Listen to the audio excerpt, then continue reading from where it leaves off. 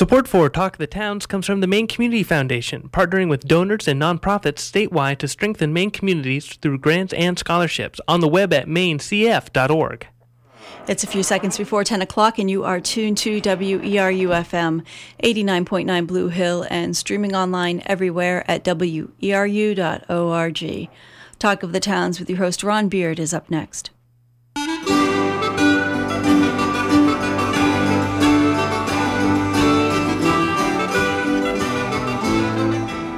Good morning and welcome to Talk of the Towns here on WERU. We try to go beyond the headlines to make sense of the issues facing Maine communities, to share what works, to seek alternative solutions. Talk of the Towns is produced with support from Cooperative Extension, the major educational outreach program of the University of Maine with offices statewide. Cooperative Extension puts knowledge to work with the people of Maine, and like WERU, whose mission is to be a voice of many voices, operates out of a sense that everyone benefits when we share our knowledge, our experience, our concerns, and our perspectives. We're about to practice the magic of community radio, in which those of us in the studio and you who are listening create a dialogue that we hope will be of benefit to our friends, our neighbors, and colleagues. I hope you'll stay with us for the next hour and talk of the towns.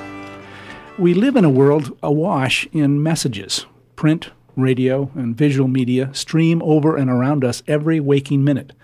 And in this brave new world, where's the science? Do people trust science anymore? How can we use media to best communicate the results of science to citizens and policymakers? And on our program this morning, we'll be talking with a number of folks who will approach that topic from a variety of ways, including our guest, Dr. Randy Olson. He'll be in Maine later this month for the premiere of his new film, Sizzle, a global warming comedy. But we're joined in the studio by Brian and Stevie Robbins of Nobleboro and Deer Isle, respectively, two of the fishermen featured in his first film, Randy's first film, Salt of the Earth. And we're glad to have all of you, along with Dr. Malcolm Schick of the University of Maine, here in the studio with us. So thank you for being here. I'll start with those of you in the studio. Give us a little bit of background on yourself. Perhaps we could start with Brian. Give us a little bit of background on yourself. Well, good morning. Good morning. Nice to be here. And I'll have you know, I've got my lucky shirt on. Oh, yeah? Yep. Yeah. I won the spelling bee in 8th grade with this shirt on. It looks like it's about that old. Absolutely. Absolutely.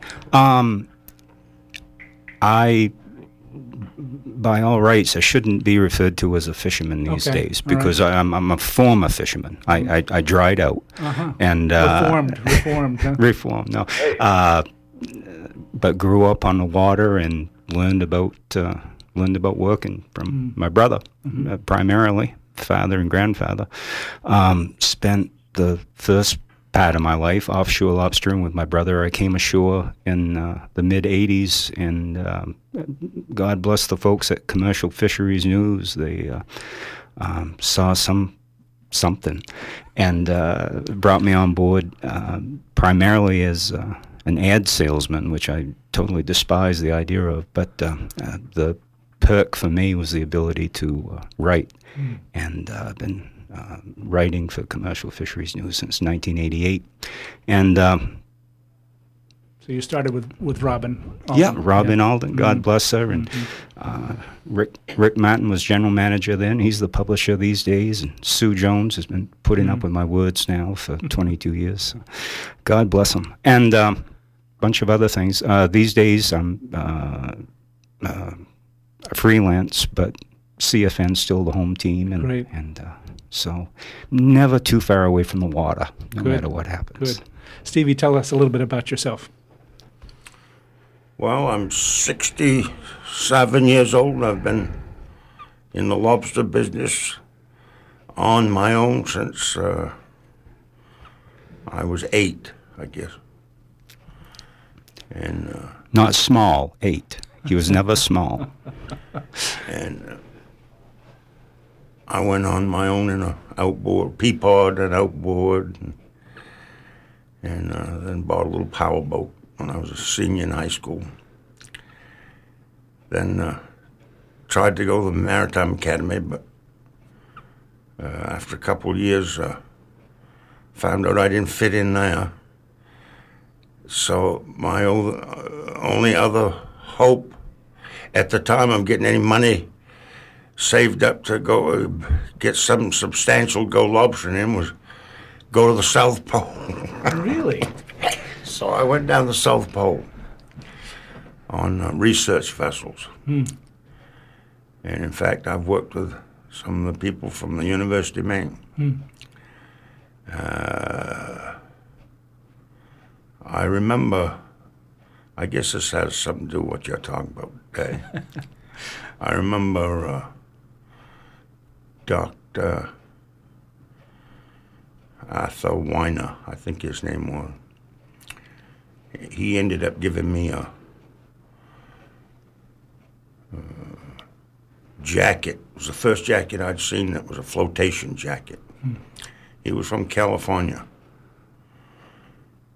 He and I used to go out in the whaleboat and fish something similar to lobster traps down through the ice for, novice, layman term, ice fish. And one of the days that we were doing it while the Hero, the research vessel, was in port, we'd do that. I said to him, what are we doing this for? And he said,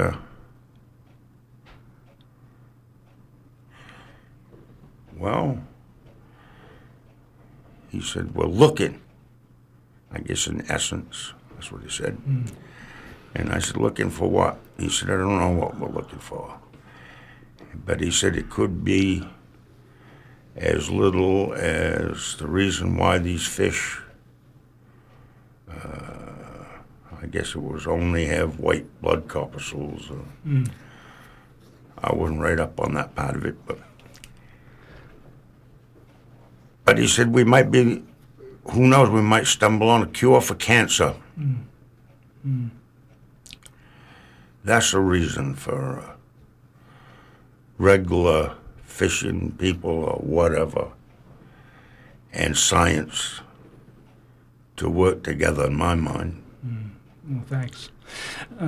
Malcolm Schecht, a little bit about your own background. How did you come to this work in marine sciences?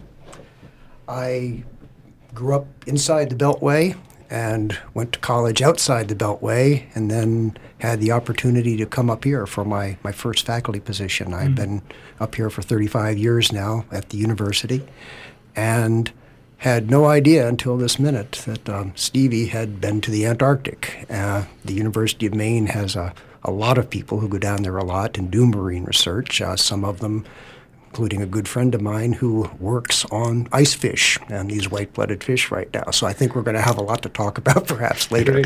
The reason I'm here, as I'm told, is to ride herd on these guys a little bit, but I wouldn't presume to try. Really, I'm here just to meet them and learn a little bit more about what's going to go on during Randy Olson's visit. Randy is a friend of some years, and it just seemed time finally to get him up to Maine to tell us about some of the things we're going to talk about today. Great. And joining us by phone is Dr. Randy Olson. Welcome to Talk of the Towns, Randy. Good morning. Great to be here talking to you from Kansas. It's him. It's him. I'd know that voice anywhere. That's the same thing I was thinking, listening to the two of you. So Kansas, what is a marine scientist doing in Kansas? I am here visiting my mother for a few days and getting prepared to come out there to University of Maine to have a traumatic experience. Great. Well, you had an alternative. I had an outline prepared, and it started very formally. But you had a different way of suggesting how we get started. Why don't you put the question to the boys that you wanted me to ask? Oh God. If only I could remember what that question was. Yeah, that's Randy. You wanted them to talk about their dad. And so. Oh yeah, absolutely. Let's start it off like that. Let's because that's the other character that's in our film that is not here with us today. But let's just begin. Brian, Stevie, give us a few thoughts about your dad. Oh, he's still here. Yeah, he's never far away. I just read something about that recently, but I guess that.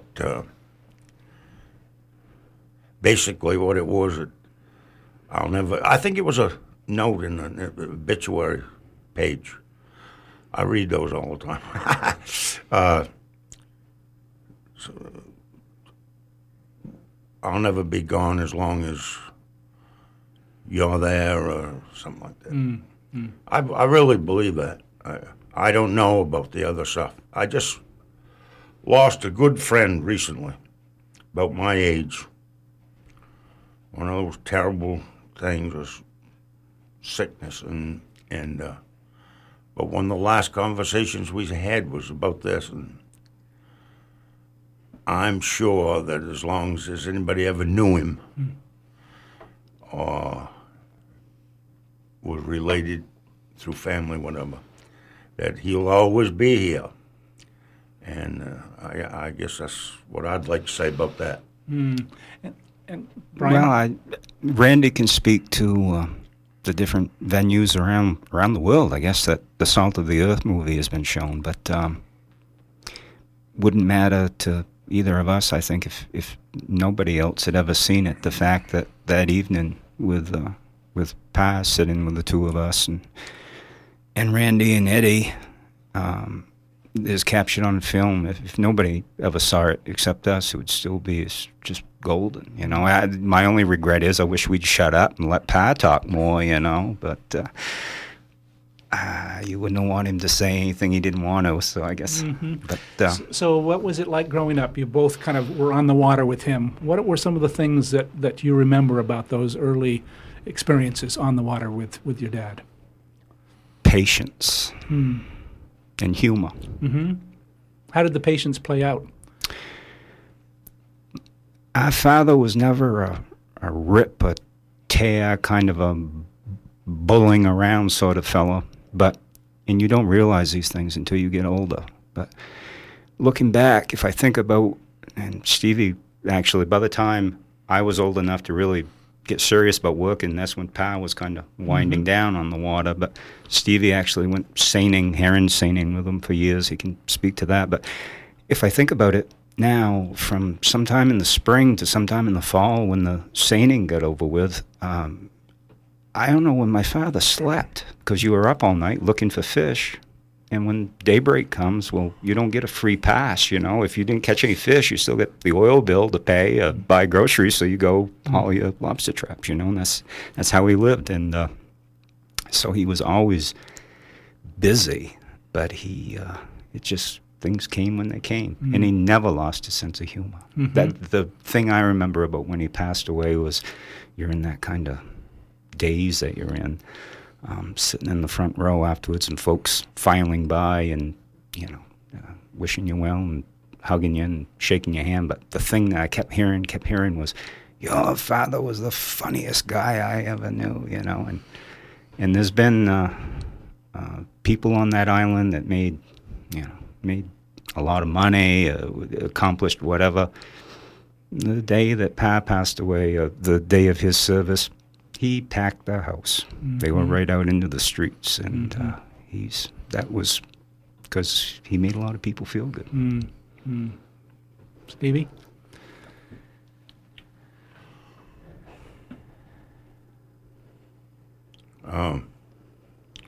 Brian always gets to me.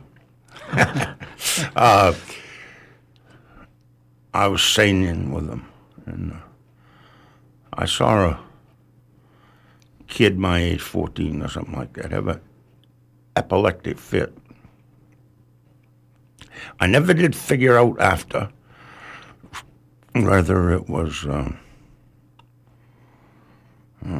psychosomatic, but I started having headaches.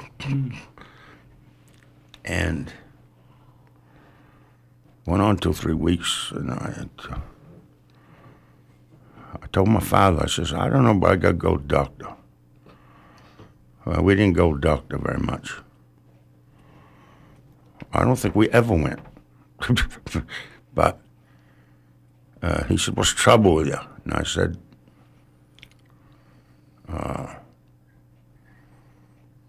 headaches.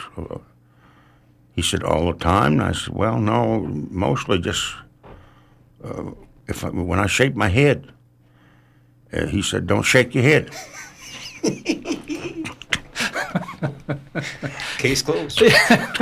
There you go. Next. Randy, how did you meet this family? What was your connection to them? I don't know. I'm still laughing about that. Yeah, don't shake your head, Doc. I'll remember that. Let's see. How did I meet them?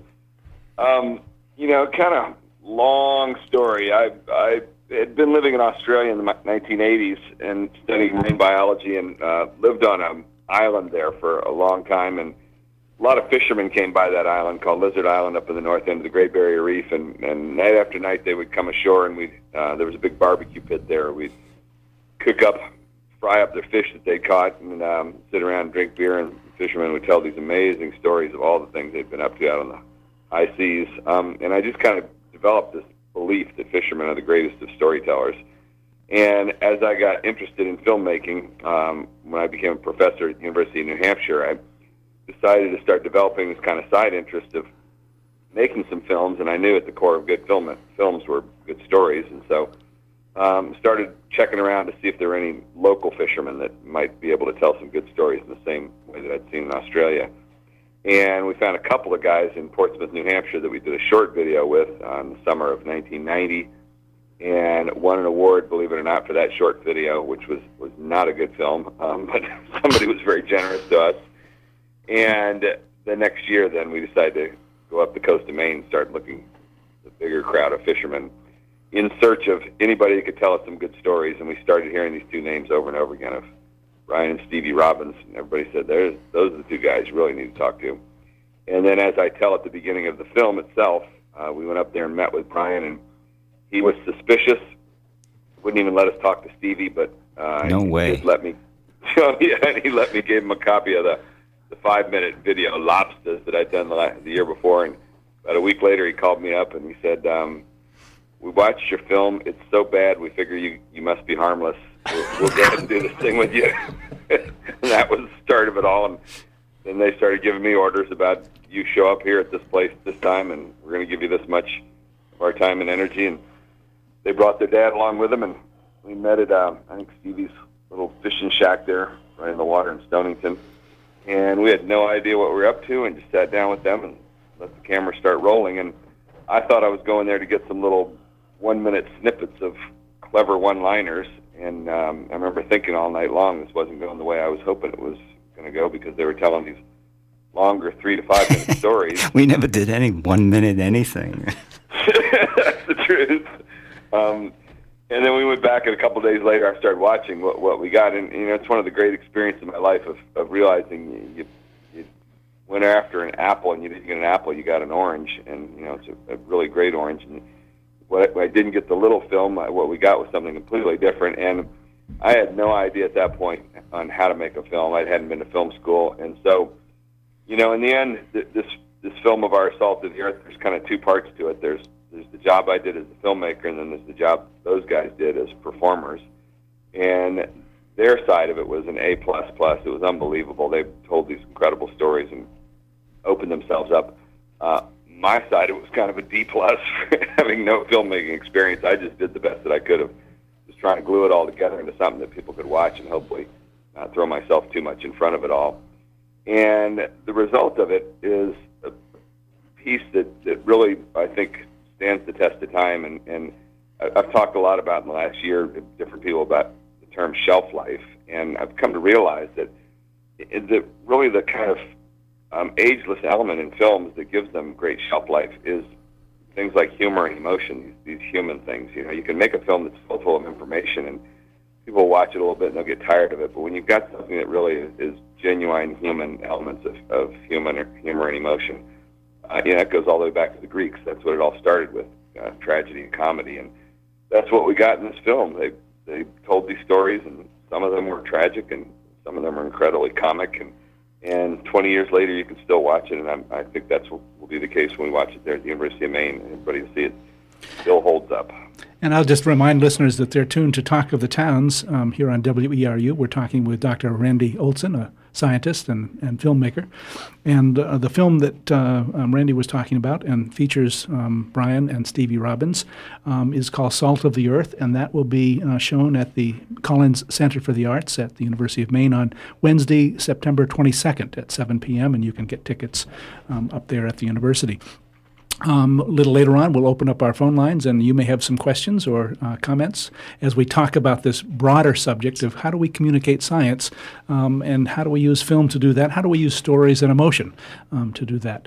But a little later on, we'll open up the phone lines. I think we also have Ed Ladecker on the phone with us. Ed was an assistant or helped with the making of this film. Ed, are you there?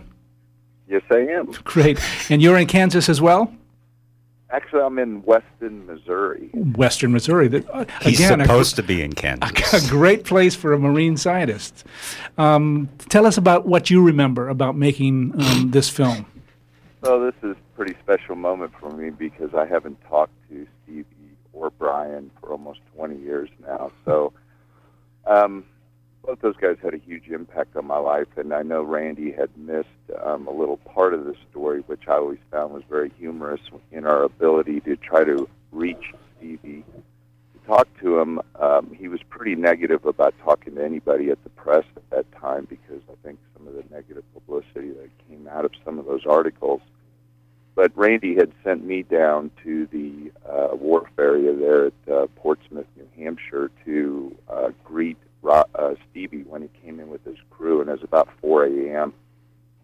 In the morning, and they'd been offshore for a number of days at that point. And here I saw this huge man coming with his crew up to the dock, and I remember the intense look on Stevie's face about not wanting to talk to anybody at that point. And I think it was the 2 dozen glazed donuts that broke the conversation between me and him at that point.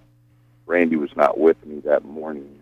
He thought it'd be better if I just went down by myself. And at that point, I think once Stevie saw that I was not only bringing donuts but also helping their crew unload a little bit and getting involved with them, Stevie and I had a unique bonding, I think, at that point. And from that point forward was the meeting up at the fishing shack the following week.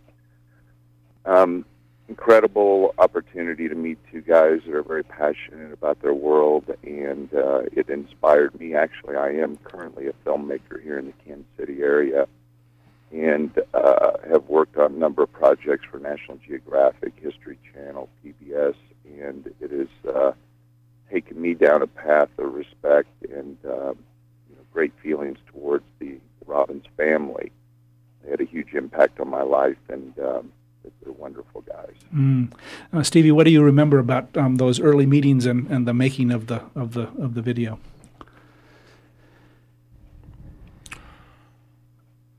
I had forgotten about New Hampshire till right now.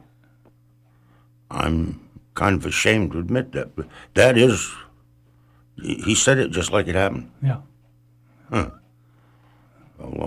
Well, I guess been offshore there 3-4 whatever days, and always something, things pretty intense. And times we got in there and so forth. Just a matter of trying to get home. And someone come talk to you. But he had a way about him. Both these fellows did. Good way, talking to people. Get you to feel like you'd like to talk, like to speak to somebody. It was almost like going to a therapist. Which I might suggest that you two might look into. Brian, what do you remember about some of that early contact? And what made you believe that you should be part of this process? Good question, because in the beginning it was no way. Once when I began at Commercial Fisheries News, I didn't get out much before then. I'd gone further aboard the boat with Stevie than I had by land. The birth at Commercial Fisheries News opened you up to, folks like advertising agencies on Madison Avenue, okay? And about the fifth time that somebody had put me on speakerphone and had me repeat stuff, hey, get a load of this, you realize that, that whole, the main thing was to some folks, a novelty act. And there were people at that point in time, now too, of course, but at that point in time, I'd already had my fill of people that were making a living as quote-unquote Maine humorists or whatever. And I'd grown up, on the island where we grew up on Deer Isle. There were storytellers and musicians and natives that were funnier and more talented than anybody, in the official world of entertainment. But anyway, I think one of the first things I said to Randy was, if you're looking for, Saturday night at Moody's Dino, we're not going to, that's just not us. But Randy was, and Eddie too, those guys, Randy can say his part in it was a D+, but no, Randy was straight A's. And both of those guys, they just, I don't know how they did it. I afterwards thought they were maybe aliens or something, and they put some sort of, shot us with rays or whatever. But they just seemed to become part of where we were. The night that we were at Stevie's shop. They're real people. Yeah, they were. It wasn't, you figured they were going to show up with berets and, right? In fact, didn't you wear a beret? No. Maybe not. Okay. Oh, that's right. You had an eye patch. But, and cut. And, Mr. Robbins, could you, turn your head just so to catch more of the, the bronze on your cheeks or whatever. But it didn't happen that way. There was none of that. And we just ended up just sitting down to the shop and hanging out that night. And that's what's captured. Randy might ask the occasional question, and it wasn't a la-da-da-da. He was having a conversation with you. We all just had a conversation. But the only part that he almost lost me right in the beginning, because I think that the name of the short film that he gave us was Lobsters with a A-H. T-A-H. Anything with a, I don't want to promote I don't believe in violence of any kind, but if somebody was to go down, Route 1 and start knocking down the signs that all ended in A-H, because usually the folks that put those signs up don't talk that way, really. Yeah. But the lobster thing kind of got me. But the movie itself was all right. You could tell he had a hat, and that's H-E-A-R-T, hat. One of the other questions that Randy suggested that we don't start listen with, to him. Well, was what do you think makes for a good cook on board a boat? A brain. A brain? Yes. Yeah. And unfortunately, whether just by luck or whatever, we never seem to find that. We never had any. Well, no. You know who we had? I'll bounce it off. Shirley Neville. Shirley Neville's, exactly. Right. God bless him. Shirley Neville's was the greatest cook we ever had. But he wasn't he was a great man, loved him. He wasn't half as entertaining as some of the other ones who couldn't cook with I'm a full dad. of the brain business, but oh my Lord, I don't, well, I went to the South Pole on research ships, and I went shipping. I knew a lot of chief cooks, because you always want to get on the good side of the chief cook. Boy, every living one of them is like a cast from AA. I mean, it's unbelievable. I named one. I was in Hawaii. He was about 6'7". He was what is the name of the Indian tribe in Florida? Seminole. Yes. And he shook so bad that he couldn't make out the manifest out of the stuff for the ship. And I saw him, new man. They had strike. They had all kinds of trouble about getting people. And I said, how the devil did you ever get this job? he's had a terrible, try and get dried out. And, he said, I used to blow up cars for the union. Anyway, moving right along. I remember. But all those cooks was of similar nature. Even the ones we had going offshore. We had Bradford, who was Stevie's uncle-in-law, Bradford Weed, former merchant seaman, and Bradford was something else. Did you ever see Popeye with Robin Williams? Yes. Honest to God, I'm telling you right now, right down to the messing with the pipe. Well, that was Bradford, and we could. This. By the way, folks, this is WERU 89.9 FM. We'd be here the rest of the day talking about Bradford. But I remember one time, saying to Stevie, "Why do we take Bradford?" And Stevie said, "I know it." He says, "He can't cook. No, he can't, and he won't come out on deck and help splice rope or anything. No, I know it, and he knows how to. Yes, he does. He tried to get him to ban lobsters. He ends up, them hanging off his pants or something. He can't, he won't do anything. Well, I know. Why do we take him? Well, he's funny." And he was. Good. We'll just remind listeners that they're tuned to WERU, as Brian Robbins just said.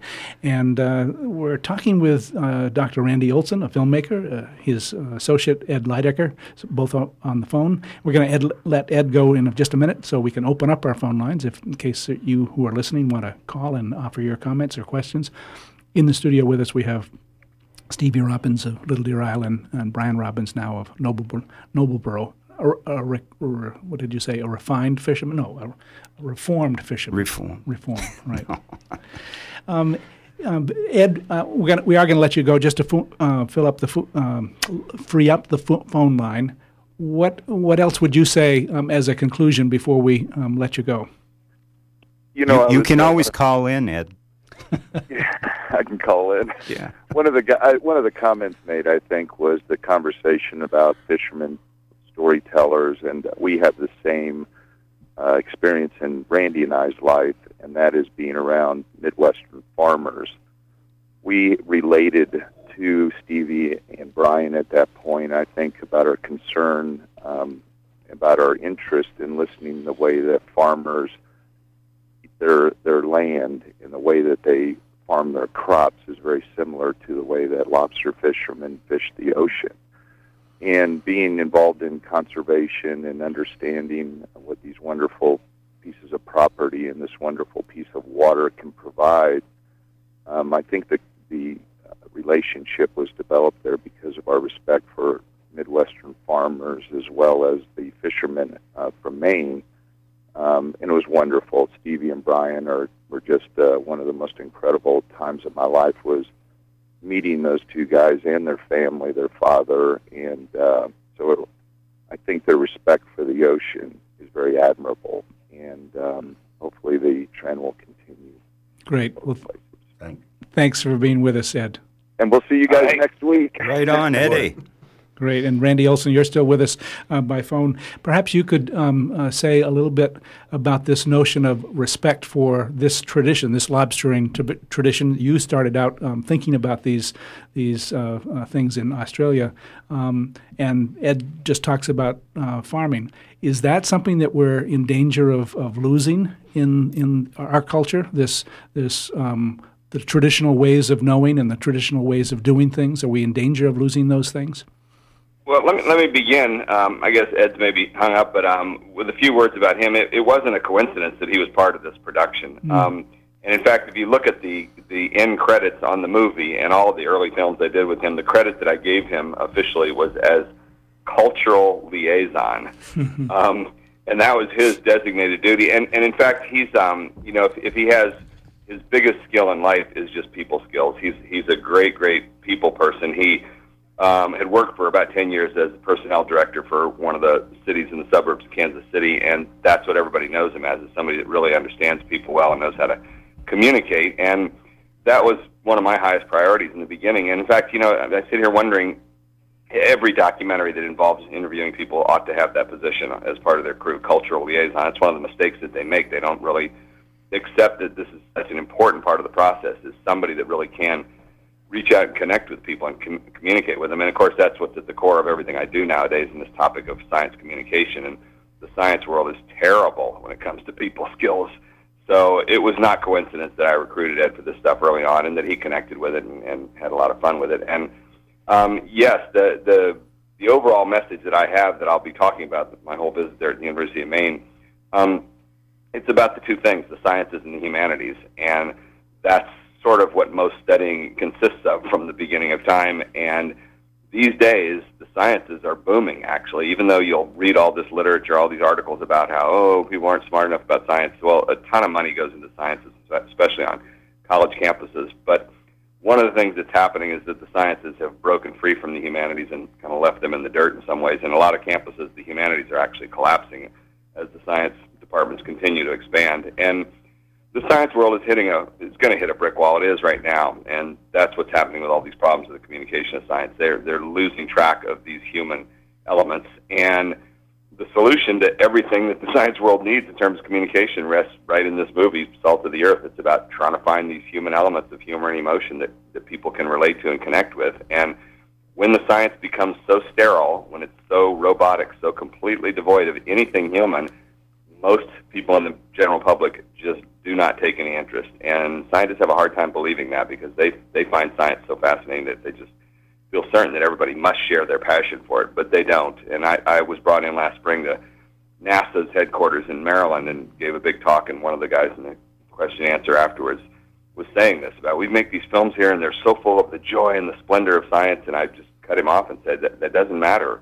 Most people in the public don't care about the joy and splendor of science. They need you to somehow relate it at a human level. And that, I think, is a lot of what drew us in the beginning to get to know these folks, just those human qualities. Brian, maybe start with you and get comments from Stevie as well. What were some of the reactions that you heard after people saw Salt of the Earth? And what about this connection, the human connection that Randy's talking about? I know Randy actually related some stories to us about whether it was a showing with a bunch of farmers in Kansas. And jump right in here, Doc, if you hear me misquoting you. I wouldn't want to misquote you. I think they might have had the first time. I think they had a showing maybe of with some retirees on a cruise ship up in the North Sea or something. It was, all kinds of settings. And I remember that first year it played on public television here in Maine, and they ran it at Fish Expo in Boston that year. And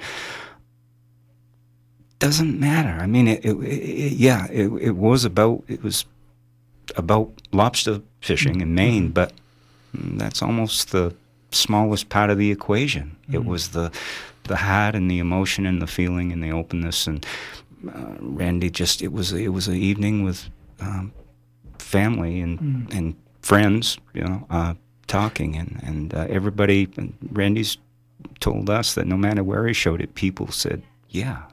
Well, what about young people that you might encounter relatives of yours or young people at Stonington High School who say they want to go fishing? How do you convey some of what might have been in the film or some of your lives, to a young person coming up that makes them say, I want to go fishing, but I also want to kind of have a whole life? And it seems like each of you in your own way have had a whole life. It's not just about going fishing. That's right. Stevie? Yeah. I think in that film, when I told about the guy on the yacht buying the lobsters, and he said, well, what do they weigh? And I didn't have any scales, so I said, just judge it and like that. I said, I'll pass them up and you judge it. And that's when he said that salt of the earth thing there. I thought it was funny, that's why he said it. But then I got thinking, and it really touched me. And I think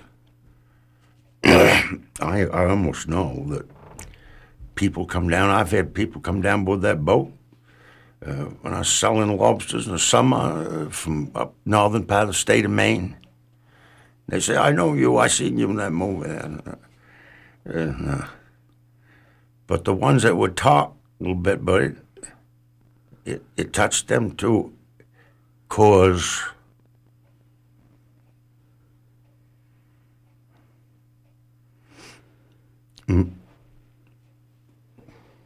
maybe it spoke a little bit for them. Yeah. We do need people to speak for ourselves sometimes, don't we? Yeah. The final note is there was hope at the end, I haven't watched the movie for a while, and once I knew about the R&O thing, I've made a point not to watch it. I'm not going to see it until the 22nd. That's September 22nd. At the Calling Center, University of Maine in R&O. Tickets, $10. No, I know what Stevie says at the end of the movie. I was there. I certainly remember it. I can't watch it without, I'm trying to make a fool out of myself in public. But what he says at the end is beautiful. And it's a note of hope that anybody can grab a hold of and say, yeah, maybe so, And Randy, that's certainly, I would imagine, one of your hopes as a filmmaker is that you're conveying not just gloom and doom. You're trying to convey that there's a way out of this, and it's the way of honest people doing their work and making things go. Yeah, I think that that's our only hope, is just the human spirit and the strength of people like that have that sort of character. And just as you were saying, we do need other people to speak for us sometimes. I know, as Ed was saying, this film has just been, it's the best thing I've ever done as a filmmaker. I've done a bunch of other things and had a movie on Showtime and been at big film festivals and all those kinds of things. But there's nothing with the strength and sincerity of it, of anything I've done that compares with this film. And one of the interesting things, as I said in the beginning, it's not a glossy film. It's not heavily produced. And unfortunately, film... No makeup. There was no makeup. There was no makeup, exactly, that I knew of. And unfortunately, that's one of the shortcomings, or one of the, quirks of film and video, is that it is a superficial medium, and it tends to push people in a superficial direction. And I ended up going to film school in Los Angeles at University of Southern California in '94 after I made this film. And so I've lived in Hollywood for 15 years. I've watched it from the very inside of it, and I've seen how the whole process works, and it pushes all these people towards superficiality. And in fact, one of the things that hit me really hard was, that I remember so distinctly, was the 3 or 4 days after 9/11 happened, and catastrophic event that stunned the whole country, and all of a sudden, all the major television shows just dropped all the pretenses and all of their usual glossy production, and you got about 3 or 4 days of a lot of the hosts just sitting there with no script, nobody, planning what to say. They were just as honest and sincere as possible, and all of a sudden, for a moment, it almost resembled this film of ours, Salt of the Earth, because it was so completely honest and candid. And then within about 3 or 4 days, everybody got back to usual business and putting all the teams of producers to work, making everything as superficial and fast-paced and fast-talking and glossy as it usually is. So it's very hard to get that stuff that's really sincere. And when it happens, it tends to not look very attractive. It's not all super smooth and polished and things like that. But it is very powerful and genuine. And again, that's why this film of ours, hasn't been some blockbuster at movie theaters across the country. It's a quirky little thing, but the fact is that it stood the test of time. And that's, I think, what dawned on me was last spring, Dr. Schick there got in touch with me about the idea of my coming to the University of Maine and showing my other 2 movies, Block-O-Dodos and Sizzle, which I do at lots of college campuses. And you know what? I've never even shown Salt of the Earth on a college campus. For that same reason, I don't really want to trot it out there because I care so much about it. But for this event, I said, the only way I'm coming to your campus is if we set aside one separate evening to do something special, because, it dawned on us this is going to be 20 years next June since we made this film. So it's only natural that this all comes together, and I think it's going to be a wonderful evening. Great. I'll give some more details about that, and then I want to ask you about Sizzle, one of your more recent films, and how you've used some of those Hollywood techniques, I guess, that you picked up to make a film that compels people to understand some of what's happening to us. But I do want to listen to our phone numbers in case there are listeners who would like to participate in this morning's conversation here on Talk of the Towns as we talk with Dr. Randy Olson, Brian Robbins, Stevie Robbins, and Malcolm Schick. 1-866-625-9378. That's 1-866-625-9378, or locally 469-0500. Randy, tell us a little bit about Sizzle and how you came to make that film. Well, let's see. If Salt of the Earth is the most sincere project I've done, I would have to say Sizzle is about the most insane project that I've done to date. It's a combination of three genres: a mockumentary, a documentary, and reality. And I had made a movie in 2006 called Flock of Dodos that was about the controversy over the teaching of evolution and intelligent design, and it was on Showtime and at the Tribeca Film Festival, and people enjoyed it. And a lot of people started asking me, can't you do something similar for the subject of global warming? It seems to be a big controversy as well. And for a year and a half, I couldn't think of anything. And then I went and saw this incredible movie, Borat, and that gave me inspiration. And so I came up with this premise, which is, what if I interviewed some world's experts, very serious scientists and people like that, and if I had one of my members of my crew was actually a comic actor who was pretending to be a cameraman, but also would end up pretending to be a global warming skeptic, someone who didn't believe global warming. And so if in the middle of my interview I'd have this guy just spur of the moment interrupt the interview and start arguing with the expert. And that is what is at the core of the movie. And we did a dozen of these interviews, and each time we had an extra cameraman off to the side who was filming the whole thing. And the poor scientists and the experts had no idea what was going on. And the next thing they knew, they were haggling with my cameraman over whether or not the cameraman was accusing them of stealing money from the government to get rich, claiming that this was a crisis with global warming. And it kind of turned into a gold mine of material. And then around that, we eventually crafted a story with some comic actors and all sorts of things. And it all comes together into a very crazy movie, but actually a very relevant movie because it presents the two sides of this controversy about whether global warming really is the crisis that some people think it is. And the movie was released in 2008 and was absolutely pooped on by the science world. A lot of scientists said, how dare you even question whether or not this is a crisis, and said that there is no debate whatsoever. But then last November, there was a gigantic incident called ClimateGate, where the climate skeptics stole a bunch of emails and claimed to have exposed the science community in conducting their fraud and things like that.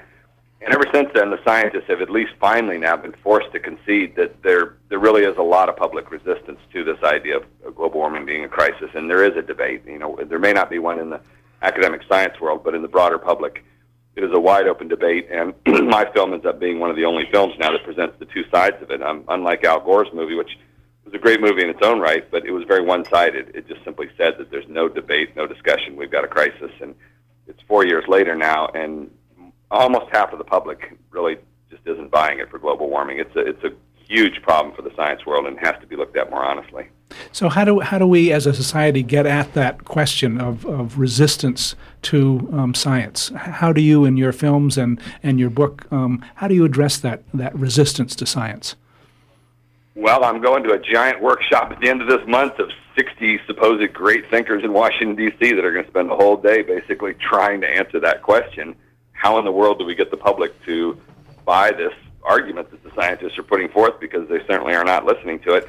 And once again, the answer comes back to our funny little movie, Salt of the Earth. That's where the answer is. It's in these human elements. It's in getting people to trust you. It's in sincerity. It's in being able to make media that people really will trust the voice that they hear, and then once they trust the voice, they'll begin to follow leadership. But until you trust people, there is no leadership, and the science folks just don't seem to understand that. So you have to establish the proper voice to begin with. And there have been some great books in recent years. There's a book called Blink by Malcolm Gladwell that really gives a lot of the basics of that, how quickly people make up their mind. They hear a voice, and within 5 to 10 seconds, they decide for themselves whether they trust that voice or don't trust it. And when it's a voice that sounds like it's been manufactured by a whole committee that's trying to, let's see if we can get our message out and convince the public of this or that, the public's smarter than that. They hear those voices and they shut down. And And unfortunately, an awful lot of that came through with the Al Gore movie. You could feel the sense of a whole bunch of environmentalists getting together and saying, let's have Al say this and that, and let's have him try and tell some funny jokes so we know he's a human being, and tell some stories about health problems of his family members, and that'll warm people up. And people are smarter than that. They're wise to that kind of manipulation. So it's a big challenge, but it's potentially the biggest challenge we face if global warming really is the crisis that a lot of the science community thinks it is. Thanks for that response. We do have a phone call. Let's go to the phone caller and ask them to identify themselves, at least where they're calling from, and then go ahead with your question or comment, please. Yes, this is Melody. I'm from Sedgwick. I just want to get back a little bit to Salt of the Earth and what you were talking about, and I think it's all about authenticity. And in this, my husband and I have been making documentaries since the late 70s, and we've run the gamut from lower production to higher production. And the ones that are really meaningful and still stay with us and are meaningful to other people are those really authentic ones that deal with the authenticity of the common person. And as far as showing in the college students, I think this is a time when they need to understand that and see that and understand what that authenticity is all about.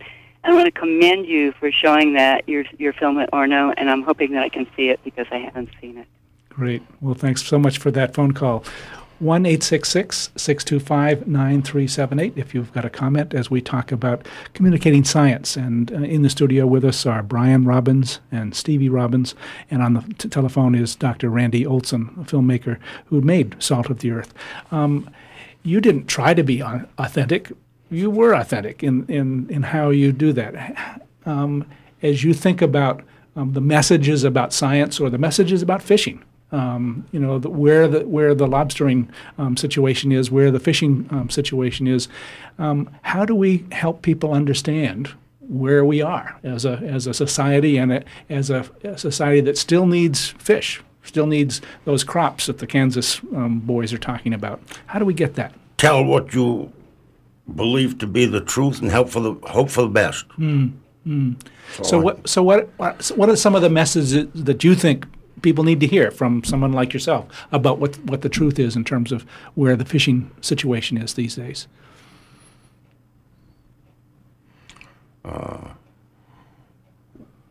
If you really want to know, you have to see, of course, one picture. So that's one of the best things to go by. And you couple what you see with the history as best you can find out about it to see why you are where you are, and then you practice that. For an example, years ago, and I don't like to tell this, but it's true, when I was a kid, we used to drain the oil into the bottom of a boat and then pump it out of the bilge overboard on the way down the bay. I've seen that done plenty of times. What a foolish thing. We didn't know any better. That's all I know. Well, somehow, not everybody did it either, but a lot. Well, I hate to think what that would do to them little lobsters in certain stages, for example, of fish or anything else, but we learned not to do that. So it'd be kind of silly, wouldn't it? Not silly is the wrong word, but for an awful thing to go back to that. And I think that the pollution in the rivers that we've cleaned up quite a lot. The protection of the species, in the case of lobster, like up in the measure and allowing the lobster to breed again before we sell them, and the V-notch, and all those things combined prove a point. You got to see it. If you just hear it, maybe you don't hear the right thing. So it seems like there's a story here around you getting to know scientists. I mean, you did it when you went to the South Pole. Yes, I did. And them getting to know you. Yes. And that connection brings two forms of knowledge together. Yes, sir. Right. And I think that's really what Randy, you're trying to do in your films. You're trying to bring the authentic real life together with what you know as a scientist and what others know as a scientist, and try to bring those things together in a way that people then they see the picture that Stevie's talking about. Yes. Absolutely. Yeah. I think we have one more phone call. We've got time for one more phone call. Go ahead with your question or comment, please. Well, thanks for the show. I really look forward to seeing the movie. I had a thought about how you can get people to believe things. On the one hand, it's true what I saw on the bumper sticker. If you think education is expensive, try ignorance.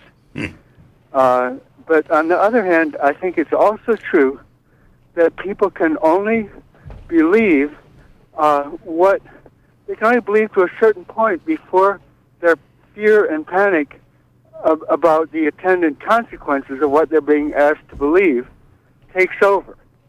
And no matter how true the thing might be that you're presenting and how many buttressing arguments you may have, people won't be able to believe it if it is so scary to them that they cannot find a place for it in their relation to their life in the present moment. That's a great point. That's a great point, and we do have to close it there because we're running out of time. But I think people are nodding their heads to say, yes, that's a true statement. So humor, for example, perhaps might help. You got it. And positive solutions. Great. Thank you so much. And Randy, we'll look forward to seeing you in Orono. Malcolm Schick, could you just give us the dates and times for the showings? Yes, it'll be a 3-day extravaganza on Tuesday, Wednesday, and Thursday, the 21st, 22nd, and 23rd of September. On Tuesday morning at 11 will be the screening of Flock of Dodos. And that evening, or that afternoon at 4 p.m., there'll be a lecture by Randy on the topic of his book, Don't Be Such a Scientist, on this matter of science communication to the people.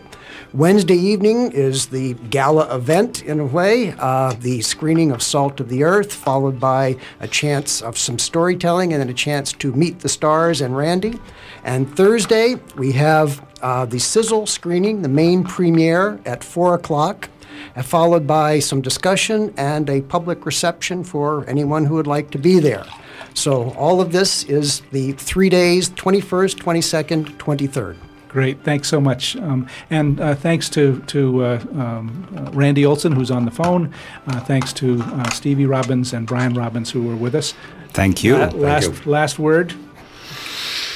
Let's fill the place up and just hang out for a while up in Orono. We'll see you folks there. Great. Thanks so much. We've come to that time when I want to remind you that this program was produced with support from Cooperative Extension and the Hancock County Extension Association. With offices in each county, Cooperative Extension is the major educational outreach program of the University of Maine. Our radio collaboration with WERU began in 1990 and continues with your support. Join us from 10 to 11 on the second and fourth Friday mornings of each month for Talk of the Towns. Our theme music is a medley from Coronach on a Balmain House Highland music recording. Thanks once again to our guests, Dr. Randy Olson, Ed Ladecker, his associate, cultural ambassador, I think he called him. Absolutely. Brian Robbins and Stevie Robbins and Malcolm Schick from the University of Maine. Thanks to those of you who listened and called in. Thanks to our underwriters. Thanks to Amy Brown for engineering. And stay tuned for Joel Mann and On the Wing. Joel Raymond on the Wing. I'm sorry, get my Joels mixed up. This is Ron Beard, your host for Talk of the Towns, wishing you a good morning.